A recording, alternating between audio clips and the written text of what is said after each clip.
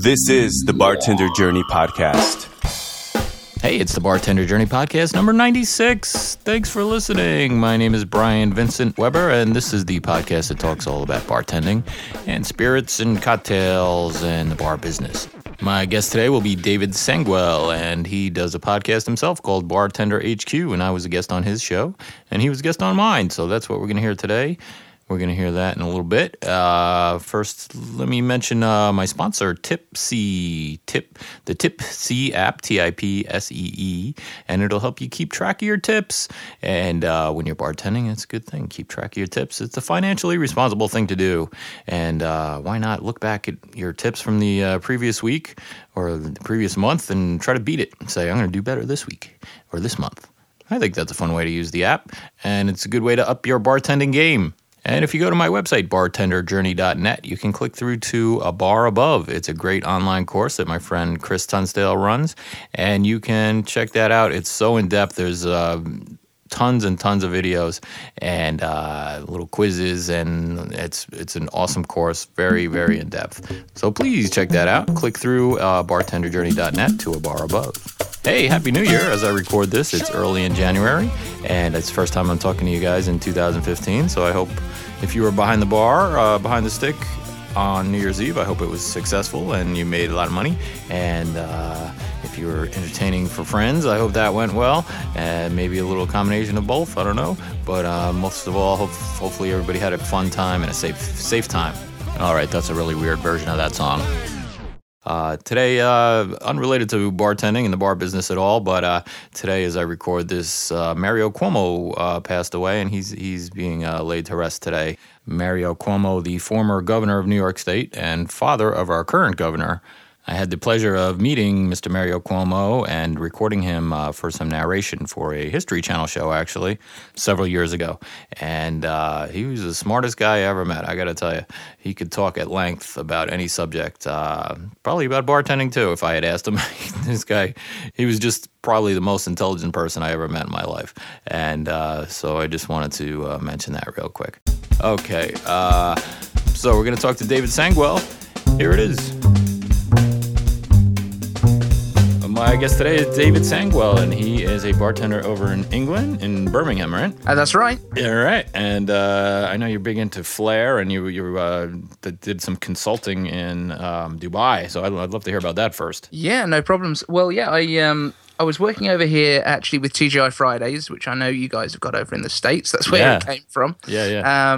But I was working over here bartending with them. I did a little bit of work in menu development with them over here and getting everything set up for a new menu rollout. And then I got a phone call from a recruitment agent over here who were looking for someone like myself to go over there as a show bartender, and that was really how I got recruited for it. When we arrived in Dubai, though, it turned out that they actually needed me to take on the kind of bar manager type role. Right.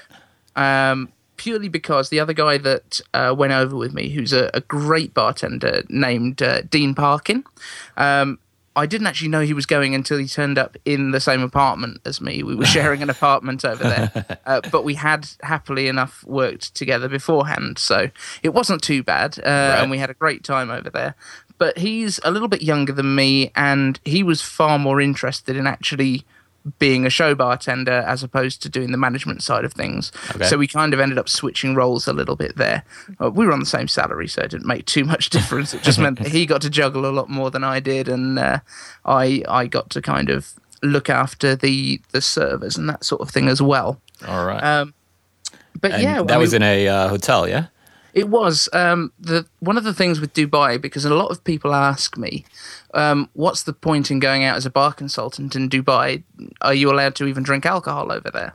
And yes, you are.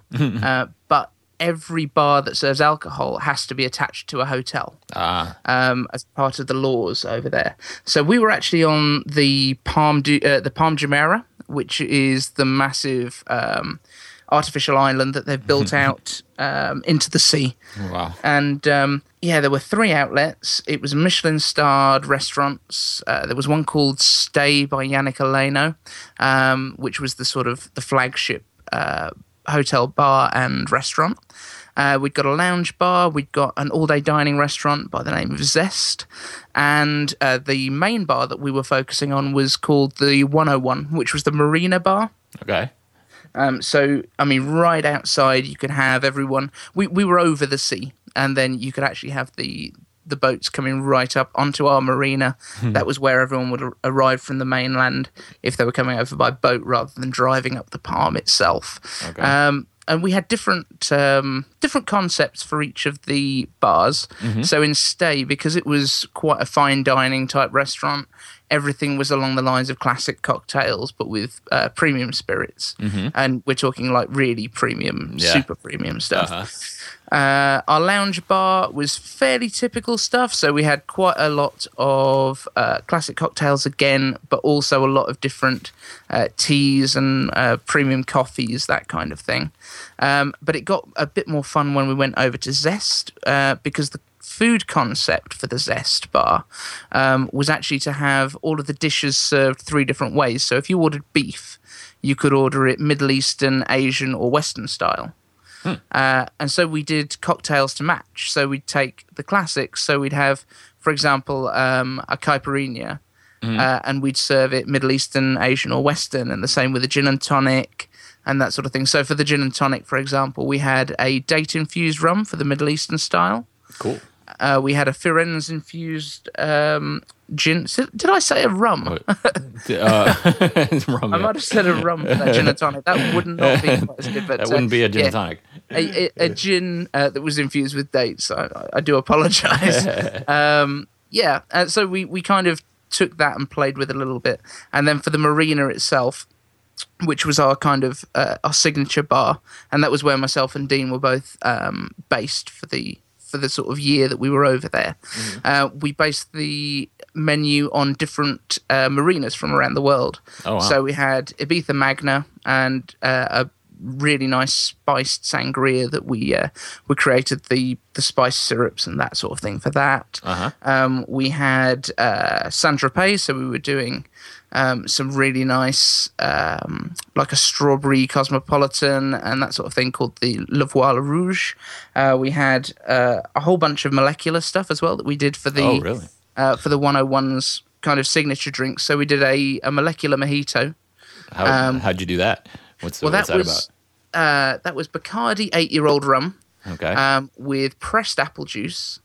And then we topped the whole thing with a mint and lime foam. Which was a really fresh kind of foam from one of the creamers fired with nitrous oxide. That's fun. And we did a Bellini the same way, which was the champagne just topped with a peach and verbena tea foam, which was really, really tasty. Really? I've never made a cocktail with tea, but it's becoming more and more popular. You're hearing more and more about it. That's cool. I mean, this was the end of 2010, so I guess we were fairly early on with it. But there was so many different teas and that sort of thing that we had access to over there. Plus going over to the spice souks and that sort of thing in the old town of Dubai. Oh, that's cool. You could get some really interesting flavors. Our spice syrup that we made over there, which I would encourage everyone to try this out, especially around Christmas, was cardamom, cinnamon, cloves, star anise, black peppercorns, and then it was lemon and lime zest with sugar and water. Really, really tasty. Cool. That does sound good. Yeah, cardamom's fun, and I really like that in cocktails. Oh, definitely. Yeah, that's good stuff. I was looking through my spice cabinet, and I couldn't find it. I'm going to go out and get some, because I was just thinking about that. I know why I was thinking about it, because I heard about it on your podcast. That's what made me think about it. Yeah. David runs a bartender podcast called Bartender HQ. Yeah, I'd been listening to your stuff for a bit, and then I've been meaning to get in touch, but you finally you came to the rescue with that sangria recipe that I requested. I put a call out for last week, sangria recipe. So that was, thanks for getting in touch with that. Yes, no problems. I mean, that's one that I actually featured. I think it was actually on last week's podcast. Right. Having listened to yours, I thought, well, let's throw it in there. It's definitely in one of the recent ones. If you have a quick look over at bartenderhq.com. Yeah. So you were talking on another show about doing classes for like consumers. It was just sort of for fun, right? Yes, that's right. Yeah, that's something that I've really been thinking about for quite a while. I just never got around to doing it, but I think it's a great thing. What? Yeah, is it something that's popular in the US? No, not at all. Not at all. No. Although I hear in Boston, somebody told me in Boston there's a few places doing it, but I don't know any place in New York that's doing it. Not to say that not to say that it doesn't happen, but I haven't seen anybody doing it. But can you describe the ones that you've run? Yeah, of course. I mean, over here there's a few different bars that are running it, and it's mainly for hen parties, which I guess in the States you call bachelorette parties. Right. We call it hen party. Uh-huh. And because it's hen do's and stag do's over here. Uh-huh. But the main bar that kind of kicked it off over here were a vodka bar called Revolution. Okay. And they do it, and it's quite structured there, and they've got a kind of standard way that their bartenders run it. But I think the reason that they do it in such a structured way is because they haven't got particularly highly skilled bartenders, if you like. They come in at a base level, and I know this is something that you've discussed in the past, is actually hiring bartenders that don't have experience so that you don't have to beat the bad habits out of them. Right.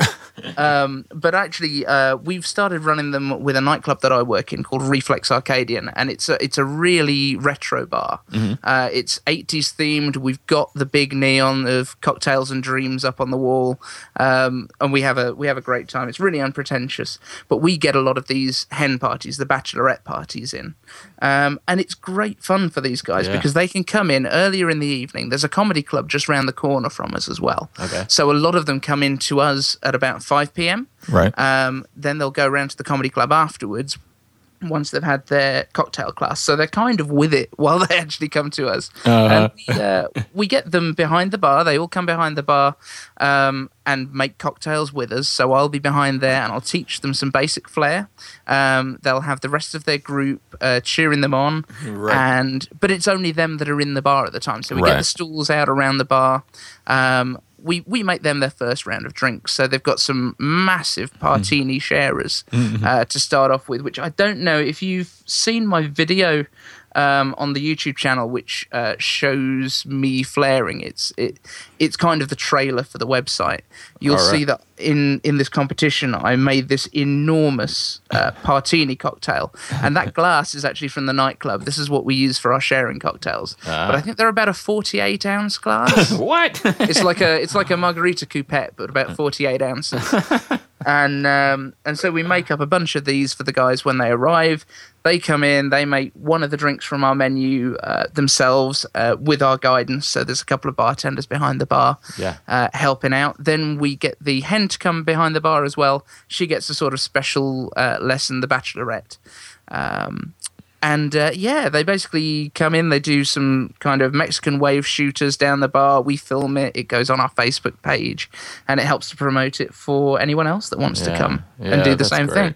That's great. And I think it's so much fun for somebody to, and plus you're doing it at a time when the bar wouldn't be busy anyway, So, well, exactly. We don't normally open until 8 p.m. because it's a nightclub. Yeah. So it kind of gives our bartenders the chance to come in and make a little bit of extra money. Yeah. While they don't generally get tipped, a few extra hours does help out, especially in a nightclub where they're not open every night. It gives them a little bit of extra time that they can work. But it's really good. It's been really popular. And I kind of do it in association with the website as well. So the posters double bill the nightclub and Bartender HQ. Great. Yeah, I've got to get that together somehow. I mean, I've been thinking about it for so long, but of course now I don't have time to do much of anything. But I think it would be great. Well, cool. So Flair, how'd you get into that? Right. Well, I went to university in Stafford. I went to university in about 2000. I think it's just called college in the US, right? Uh-huh. So that's your 18 to 21 kind of age of education. Uh-huh. So I was studying design technology for engineering, which is obviously very, very relevant to bartending. I ended up working in a local nightclub purely because I'd taken a friend for her interview and fixed the manager's computer while I was there. So he insisted that we got some hours for me. It just started off glass collecting and bar backing. Okay. But within a couple of weeks, we'd had a bartender off sick for the night, so I ended up filling in for him. There's a Greek guy behind the bar called Aris, who was famous in the area for flipping just the ice cubes into the glasses. It was very, very basic at the time, but because the girls loved it, I had to learn this. Yeah. And as a result of working at this nightclub, I obviously don't have a degree. Okay. It was far more fun working 4 nights a week at the club. Yeah. And so I did that for about a year, ended up doing a bit of management training at different pubs and bars, and just found that the flair bartending was the thing that really got me excited. And this is obviously the early days of the internet as well. There wasn't a great deal of YouTube. Well, YouTube itself didn't exist. But barproducts.com and some of the early bartending equipment websites did sell videos and put on really short trailers for those videos. So I learned everything you could find for free online. Yeah. From those videos before I actually took the plunge and bought anything. Okay. I walked around with bits of glass stuck in my feet a lot because I was practicing in my dorm room. And I found out that the best way to avoid that early on was just purely by wrapping up these bottles in sellotape or insulation tape, anything like that, and it just holds everything together when you break them. You will break them still, but you can just throw the whole thing in the trash in one go. Right. Well, that's cool.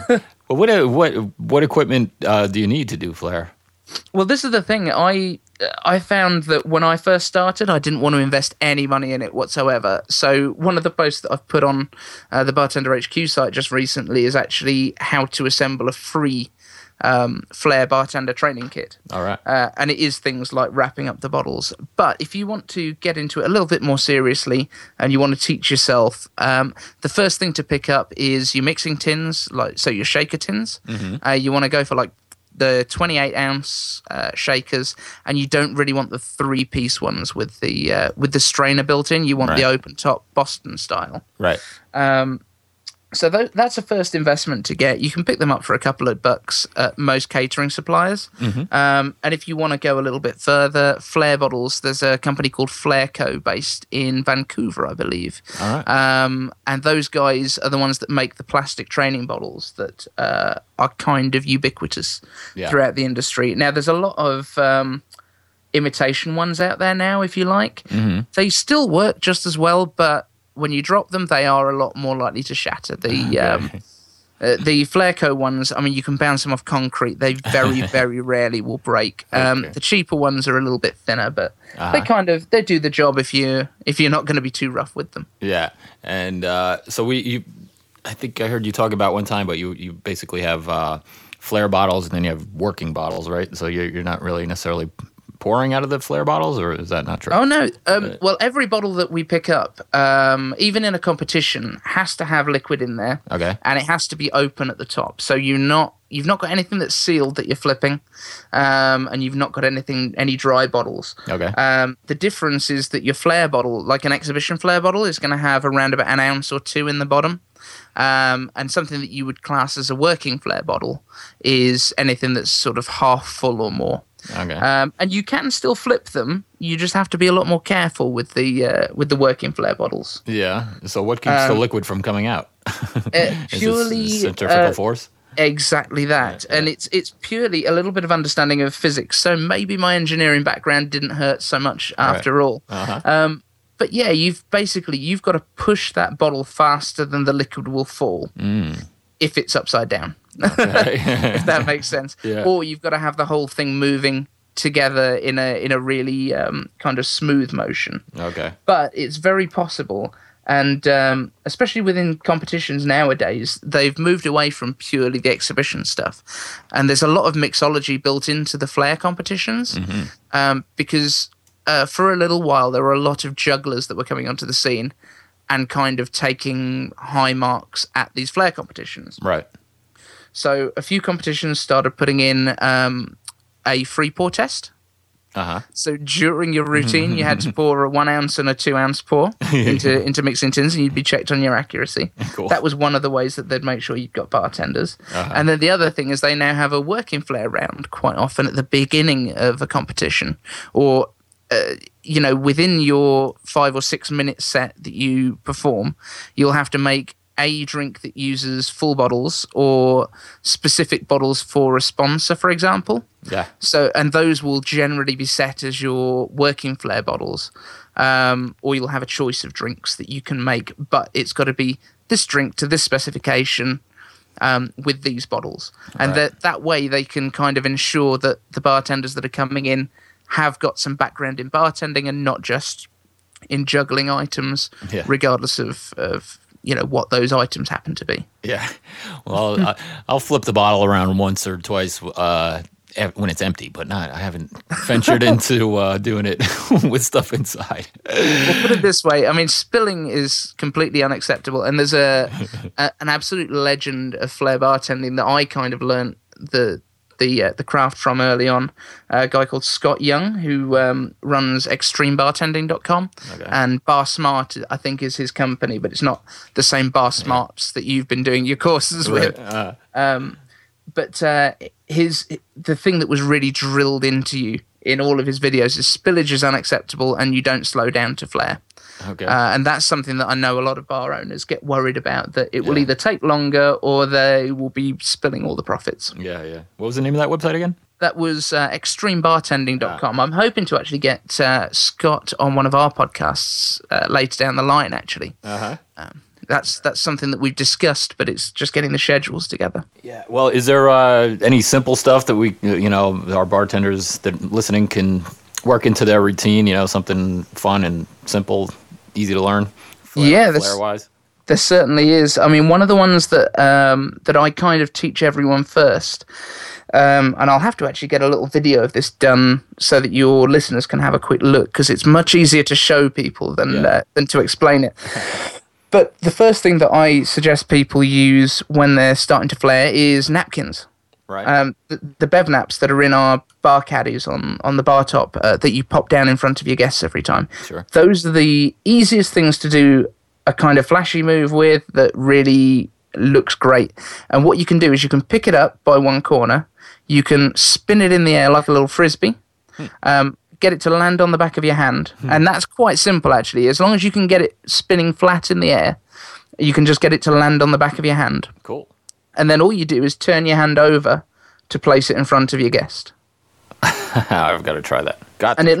It looks really, really classy. And I mean, you can do it as well once you practice without breaking eye contact with your guest.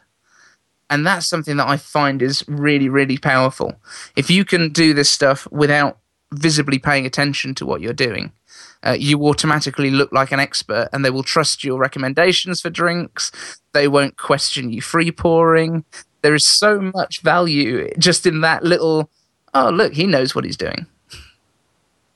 Does it help to learn how to juggle? I actually taught myself how to juggle from a book when I was a kid, so I've got that background. Is that helpful? It's got to be, right? It certainly does. Yeah. I mean, if you have that rhythm, especially if you can do 3 balls, so you're doing the kind of throw catch, throw catch, throw catch. You can do exchanges in each hand, and I mean, you can do so much without actually flipping a bottle.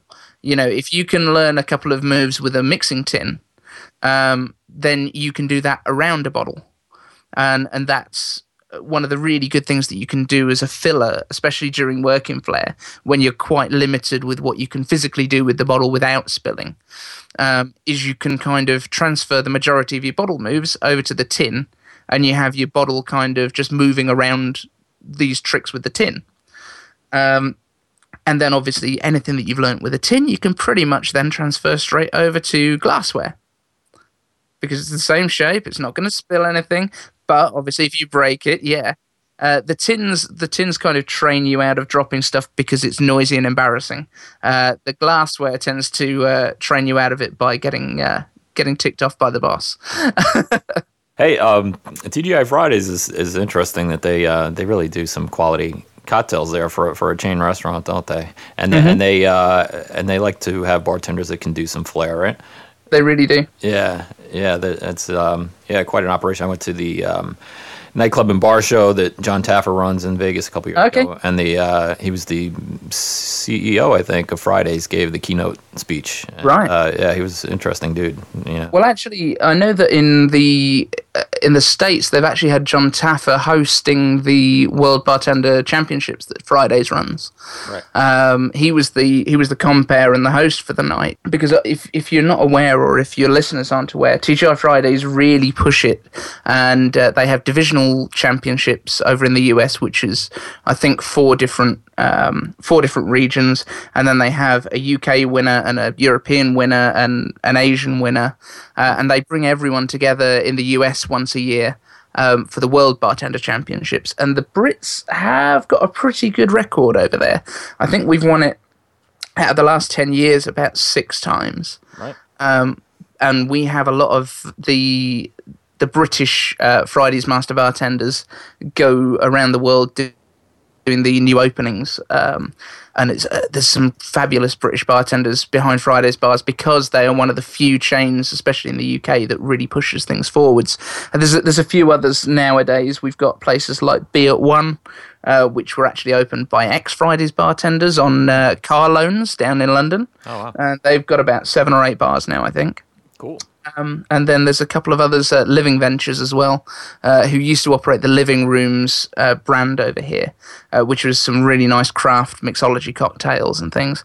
They've got some new brands over here. Living Room itself has closed down now, but they've got about 5 or 6 different smaller brands that they're trialing over here. So the UK is looking pretty good for cocktails at the moment. That's great. Yeah, I was impressed. Years ago, Fridays was really not good. I think I probably went 12 or 14 years without stepping foot in one, and then for whatever reason ended up going to one, and they had a cocktail made with Maker's Mark and honey syrup and fresh lemon juice. I was like, wow. Didn't expect that at all.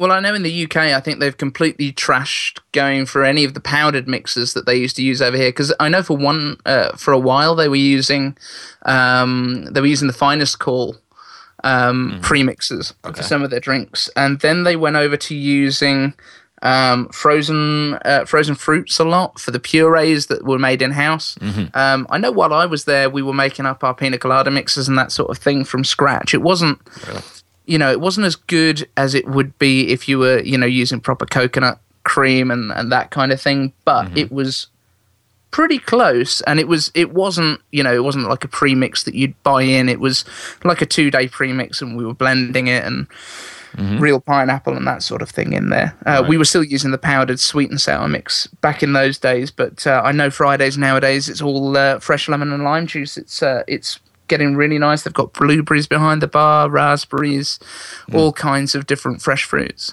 Yeah, it's good stuff. Well, we can wrap it up here because we're going to do another show for your podcast. So so we'll say goodbye for now. But tell people again about we have bartenderhq.com, right? Yep, you can find us over there. That's it's my little home online. So there's drinks recipes going up there. There's reviews of different coffee makers that I'm using. The AeroPress at the minute is awesome. Have you tried that? No. AeroPress coffee is amazing. I've been using it the last couple of weeks, and it's fabulous. Everything that I put up there, there's articles about how to multi-serve, that kind of thing. Some of the stuff that people don't seem to be writing about online. Yeah. I've tried to cover some different topics that no one else is chatting about. So check it out. Oh, definitely. And then Twitter and Facebook, you want to talk about that? Yeah, it's at BartenderHQ on Twitter. Facebook, just search BartenderHQ. It's all one word, and you'll find it there. I'm also on Instagram, although I don't do a great deal with that at the minute. And I'm trying to get the podcasts are going up on YouTube as well, so there's a little bit of extra content going into those. You can find us pretty much anywhere. Cool. Well, very good. Thanks so much for talking. And thanks for having me, Brian. My pleasure, David. All right, that was cool talking to David. If you want to hear the second half of that, you can listen to his podcast where he and I talk some more. His podcast is called Bartender HQ, and you can find that on iTunes or his website. And of course, you can find this show on iTunes. And if you're on iTunes, do me a favor, go over there and give me some ratings and some reviews. I'd really appreciate it. The 5 is the most stars that you can give. So 5. Remember, 5 is the most. So you might want to, if you get over there, it really helps us out. Getting those ratings and reviews, and subscribe if you're not subscribed already. You can get the podcast as soon as they become available automatically. So, or we're on Stitcher Radio too if you like to get your podcast that way. Well, you know all this already. You're listening to the show. So, all right. Well, there'll be another Bartender Journey podcast coming up pretty soon. I don't know what it's going to be, but I'll figure something out as we close in on 100 podcasts. And hey, there's a lot there to listen to. So if you jumped in recently, go back to the beginning and check it out. And what else can I tell you? My name is Brian Vincent Weber. I appreciate you listening. You can find me on Twitter at BarKeepTips. You can find our website, bartenderjourney.net. You can find us on Facebook by searching for Bartender Journey. And I guess that's about it this week. Cheers. We'll talk to you next time.